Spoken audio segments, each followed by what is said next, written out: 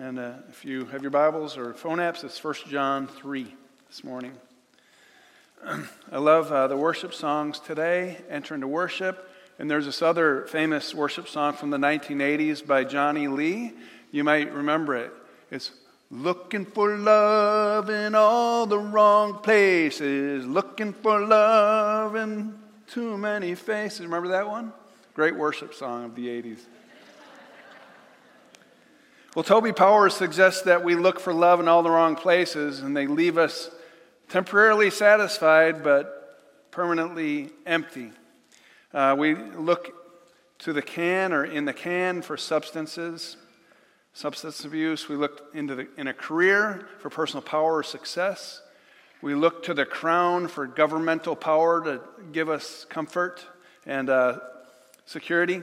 We look in a crowd for approval of others. We look in courtships for relationships, the right partner. We look for more cash for materialism and security. And we look to competition and our hobbies and such for entertainment and joy and happiness and all that. But people fail to look to the cross. That's the only true source for everlasting peace, everlasting love. And sometimes we need to give up the good things in order to find the best.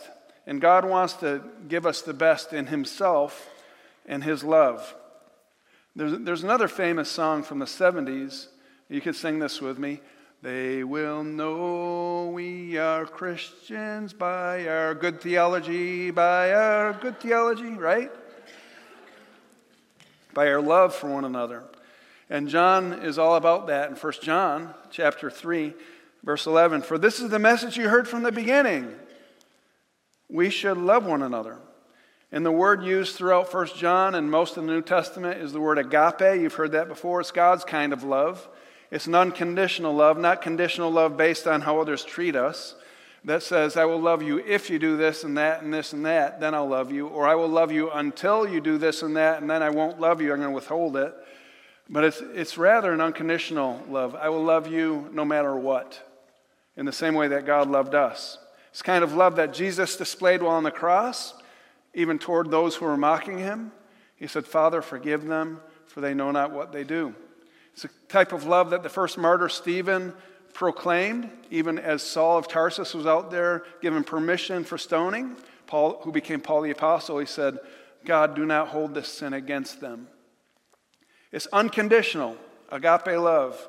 Unbelievers should scratch their heads and look at believers in Christ and wonder, why in the world are they so different from the world?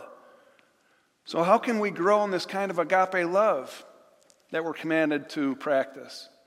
And here's the outline this morning. By remembering that agape love comes only from God. Secondly, agape love rejects hate. Thirdly, agape love sacrifices for others. It's sacrificial. And fourthly, agape love springs from godly motives. So first, agape love comes only from God in verse 11 of chapter 3. For this is the message you heard from the beginning. We should love agape one another. Do not be like Cain, who belonged to the evil one and murdered his brother Abel. And why did he murder him? Because his own actions were evil and his brothers were righteous.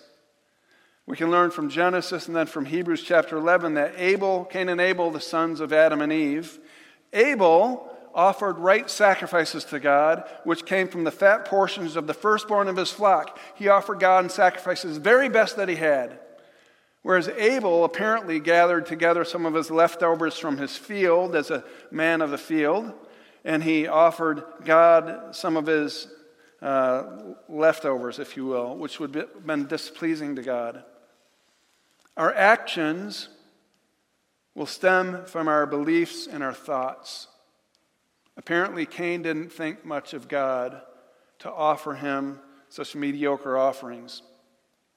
Instead, Cain was motivated by his own selfish ambitions, which led to careless worship of God, and then it led to jealousy, envy, hatred, and eventually murdering his own brother. Because his brother's offerings were pleasing to God, he discovered, and his were displeasing. And he got angry about that. Agape love comes from God. And when we fix our minds on God and receive His love, then we will love one another. If we don't, then we'll be like Cain. Agape love, secondly, it rejects hate.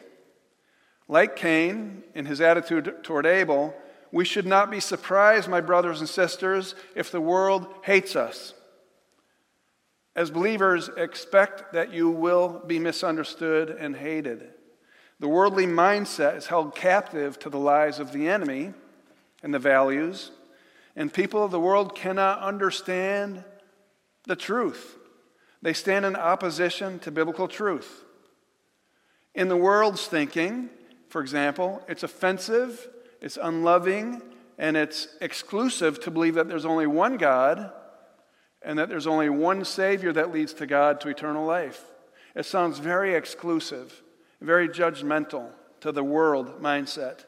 And they will hate us for believing that there's only one way to eternal life. For example, so what kind of attitude are we called to display toward those who consider us the enemy, who hate us? How are we to respond? Well, how we respond will determine the effectiveness of our call to be witnesses on behalf of Christ, even toward those who are living in darkness.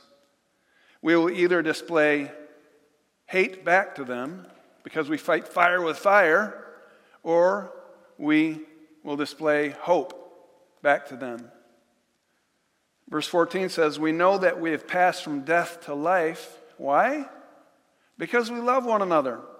We're children of the life, eternal life, because we're loving one another with this agape, unconditional love. And love is the primary quality of a person who's walking with the Lord. But like Cain, we're quick to justify our actions, like bickering and factions and division and accusations and slander and retaliation. And we do this, after all, we stand on our principles. We stand on the truth, don't we? They will know that we are Christians by our truth, by our good theology. It is they who deserve to be criticized. They're the ones who are wrong. We must see that they are put in their place in the name of truth. No, that's not what the Bible teaches. Rather, throughout Scripture, we're told by Paul, Peter, Jesus, Romans 12, do not take revenge, my dear friends, but leave room for God's wrath. God has that handled. For it is written, it is mine to avenge, I will repay. We don't have to take up His judgment and wrath on behalf of Him. In fact, if we do, we get in His way. 1 Peter says the same thing. Do not repay evil for evil or insult for insult. On the contrary, repay evil with blessing, because to this you were called so that you may inherit a blessing. I didn't like this guy who I played basketball against. I shared this several years ago when I lived in another town. And I played at the YMCA. I played at different places. And he was often there, but he was an arrogant jerk. He treated people like idiots and like he was above them. And when he guarded me, man, I wanted to humiliate him. And the more I played against him, the more I began to talk about him behind his back. And to other people, like, what an idiot. Did you see what he did? And this and so I was justified because he was an arrogant jerk. But as time went on, my heart grew in more and more hate toward him. And one day he showed up in church with his family. And I was like, oh my gosh, how can I even look his way? Because I'm preaching up here. And I was a youth pastor only at that time, but I was preaching that morning, and he was there staring at me. And I felt like such a hypocrite that morning. Well, I determined after that morning that I would act as though I loved him, and he was my best friend. I would encourage him. I would bless the person who hates me in obedience to Scripture. I would not curse them. I will not fight fire with fire. I will fight it with grace. And I did. And over the weeks, I discovered that, oh my gosh, my heart has changed. And then eventually he came to me, and he wanted counsel from me, a pastor. And he sought me out. I thought he was going to come and rebuke me or something, but he came in and he said, hey, can we meet for lunch? I met with him. I was a little scared. And he was like I need help, man. My marriage is hurting. And my heart went to him. This guy I hated, I was transformed because I obeyed Scripture. I haven't always done it that way, but I saw firsthand the grace of God in action. So John reminds us in verse 14, we know that we've passed from death to life because we agape each other. Anyone who does not love remains in death. Anyone who does not agape, they're walking in death. Even though they're Christians, they're walking in death, in failure, in defeat already. No matter what the truth is, they're walking in death. John states it even more strongly when someone chooses not to agape. Verse 15, anyone who hates his brother or sister is a murderer. And you know that no murderer has eternal life residing in him or her.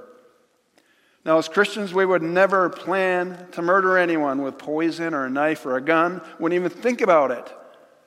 But we readily cut people to shreds with our slanderous tongues.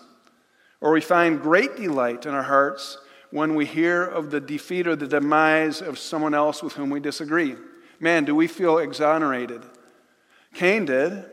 When he killed his brother, he felt great. When God questioned him, he said, am I my brother's keeper? He's not my problem. It serves them right for being idiots.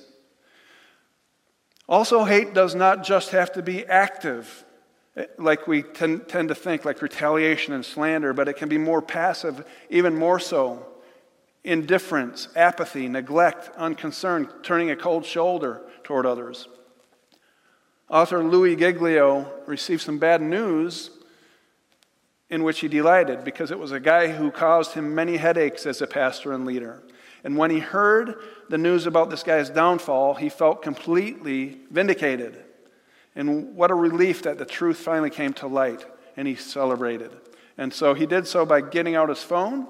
He drove into his driveway, stood at the top of his driveway one beautiful night, and he texted this long text about this turn of events to one of his friends who was in the know. And expecting, he said, I'm going to stand here, I'm going to stare at my phone and wait for him just to respond and read his text, and whoa, it'll be great. And so he received a quick text back. It was just 9 words. 9 words. Don't give the devil a seat at your table. Those 9 words were life-changing for Louis Giglio. It cut to the core. It fell upon him, leading him to repentance. And later on, he even actually wrote a book, which is recently released, called Don't Give the Devil a Seat at Your Table.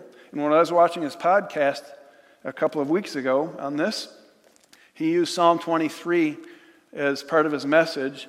And there was this table set, and he sat down at this table. It was filled with wonderful food. Can you imagine a table right here? And so Louis used Psalm 23, where God says, I set before you a table. You know, how's it go?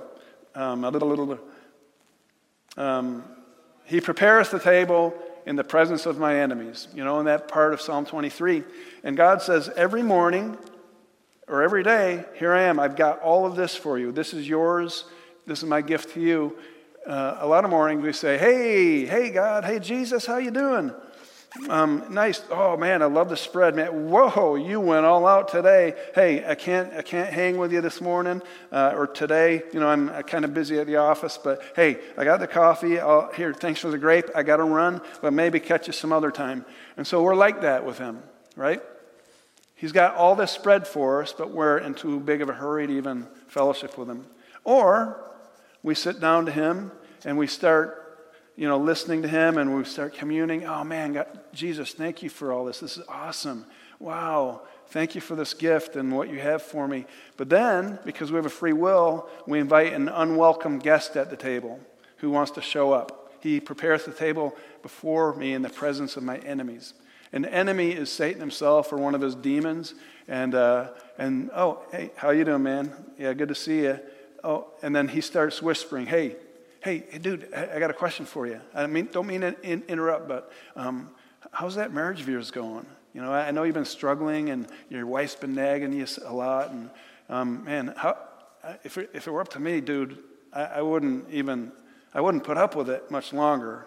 But I mean, to each his own. If you want to, that's all right. But if you ask me, you deserve a Husband of the Year award.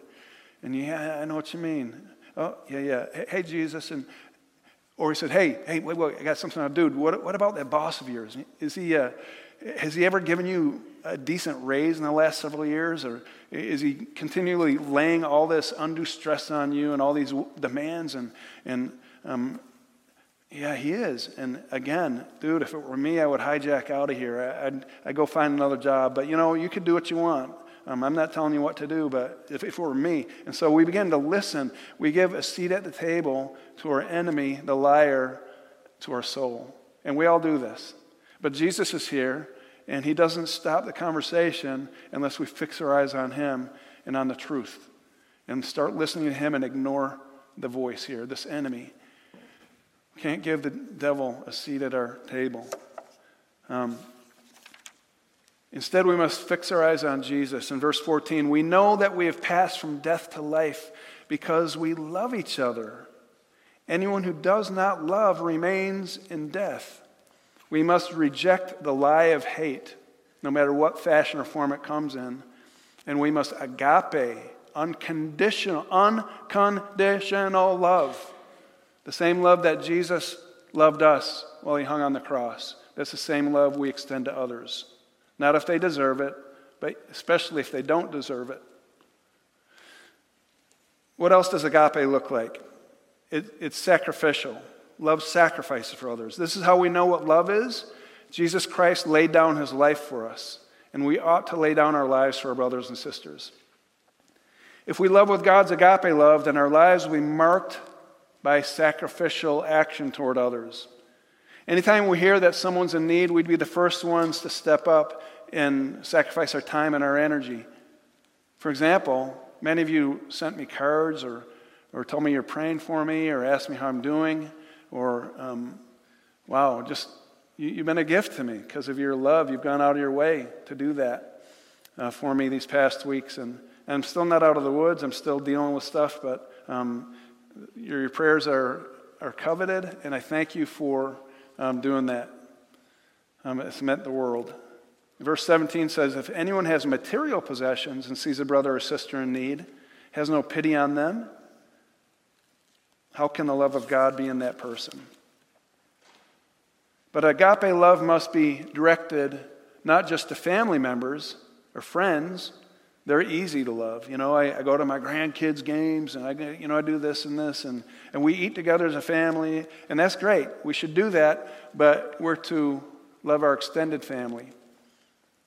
We gave $10,000 recently to Omega House as a church and the women's shelter because of our blessing that we have here, because of your giving, generosity. We're able to give faith funds to ministries. We want to tithe, like you are called to tithe. We as a church want to tithe toward other ministries, and we've been able to do that, and even above and beyond. 2 Peter says, show proper respect to everyone, love the family of believers, fear God, and honor the emperor. Well, think about this in Peter's day. The emperor made any corrupt president we've ever had look like Mickey Mouse.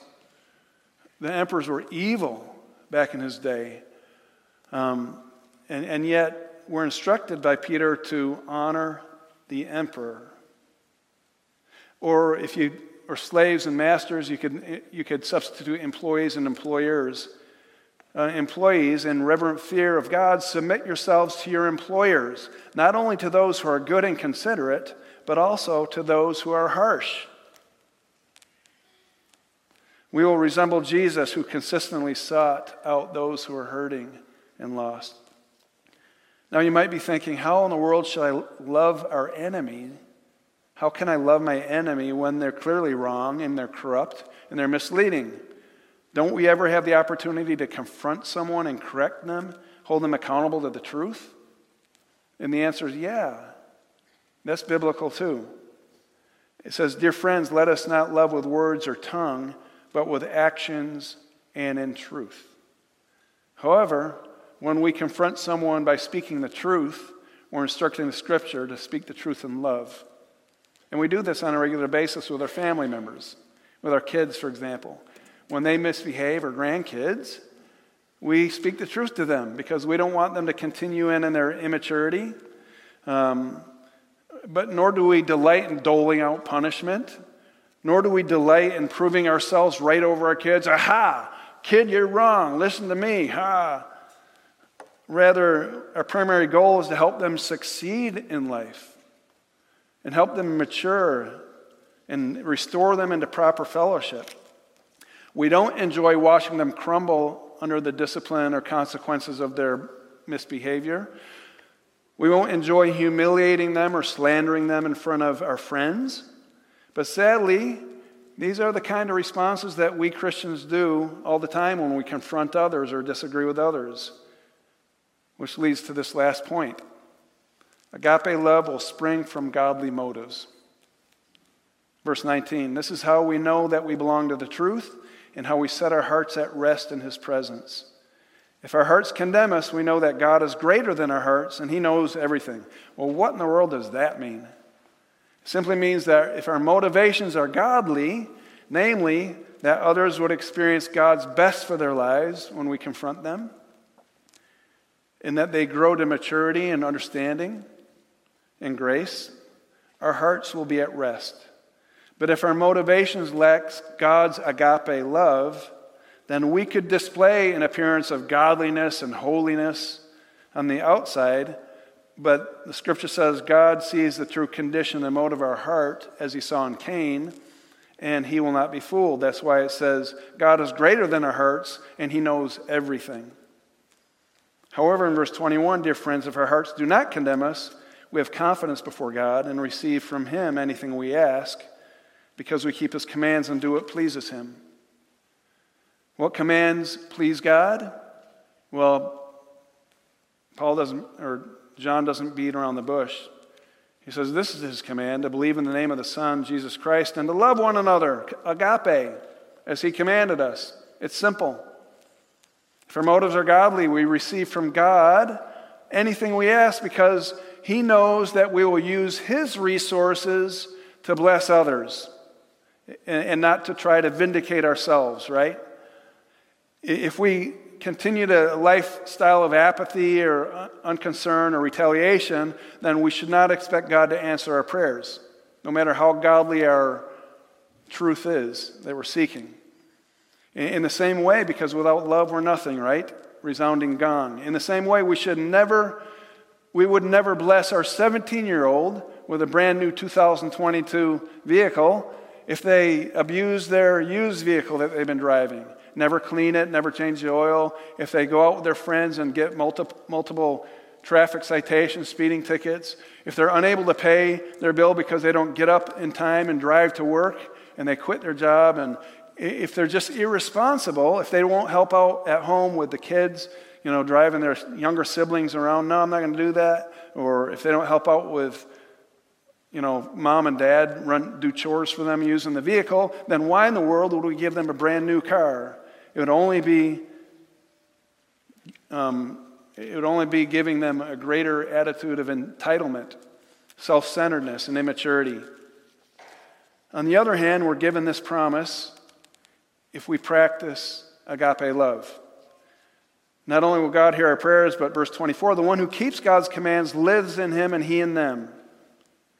God lives in them, in us, and we in Him. What does that mean that God lives in us? Well, the moment we receive Christ, let's just put it this way. This is a work glove here, and work glove is meant, it was created thick to do good work. Boom. All right, let's see what you can do, buddy. And it just sits there. All right, I see how you're playing. Pick up the water, dude. Let me see. I've paid good money for you. And it does nothing.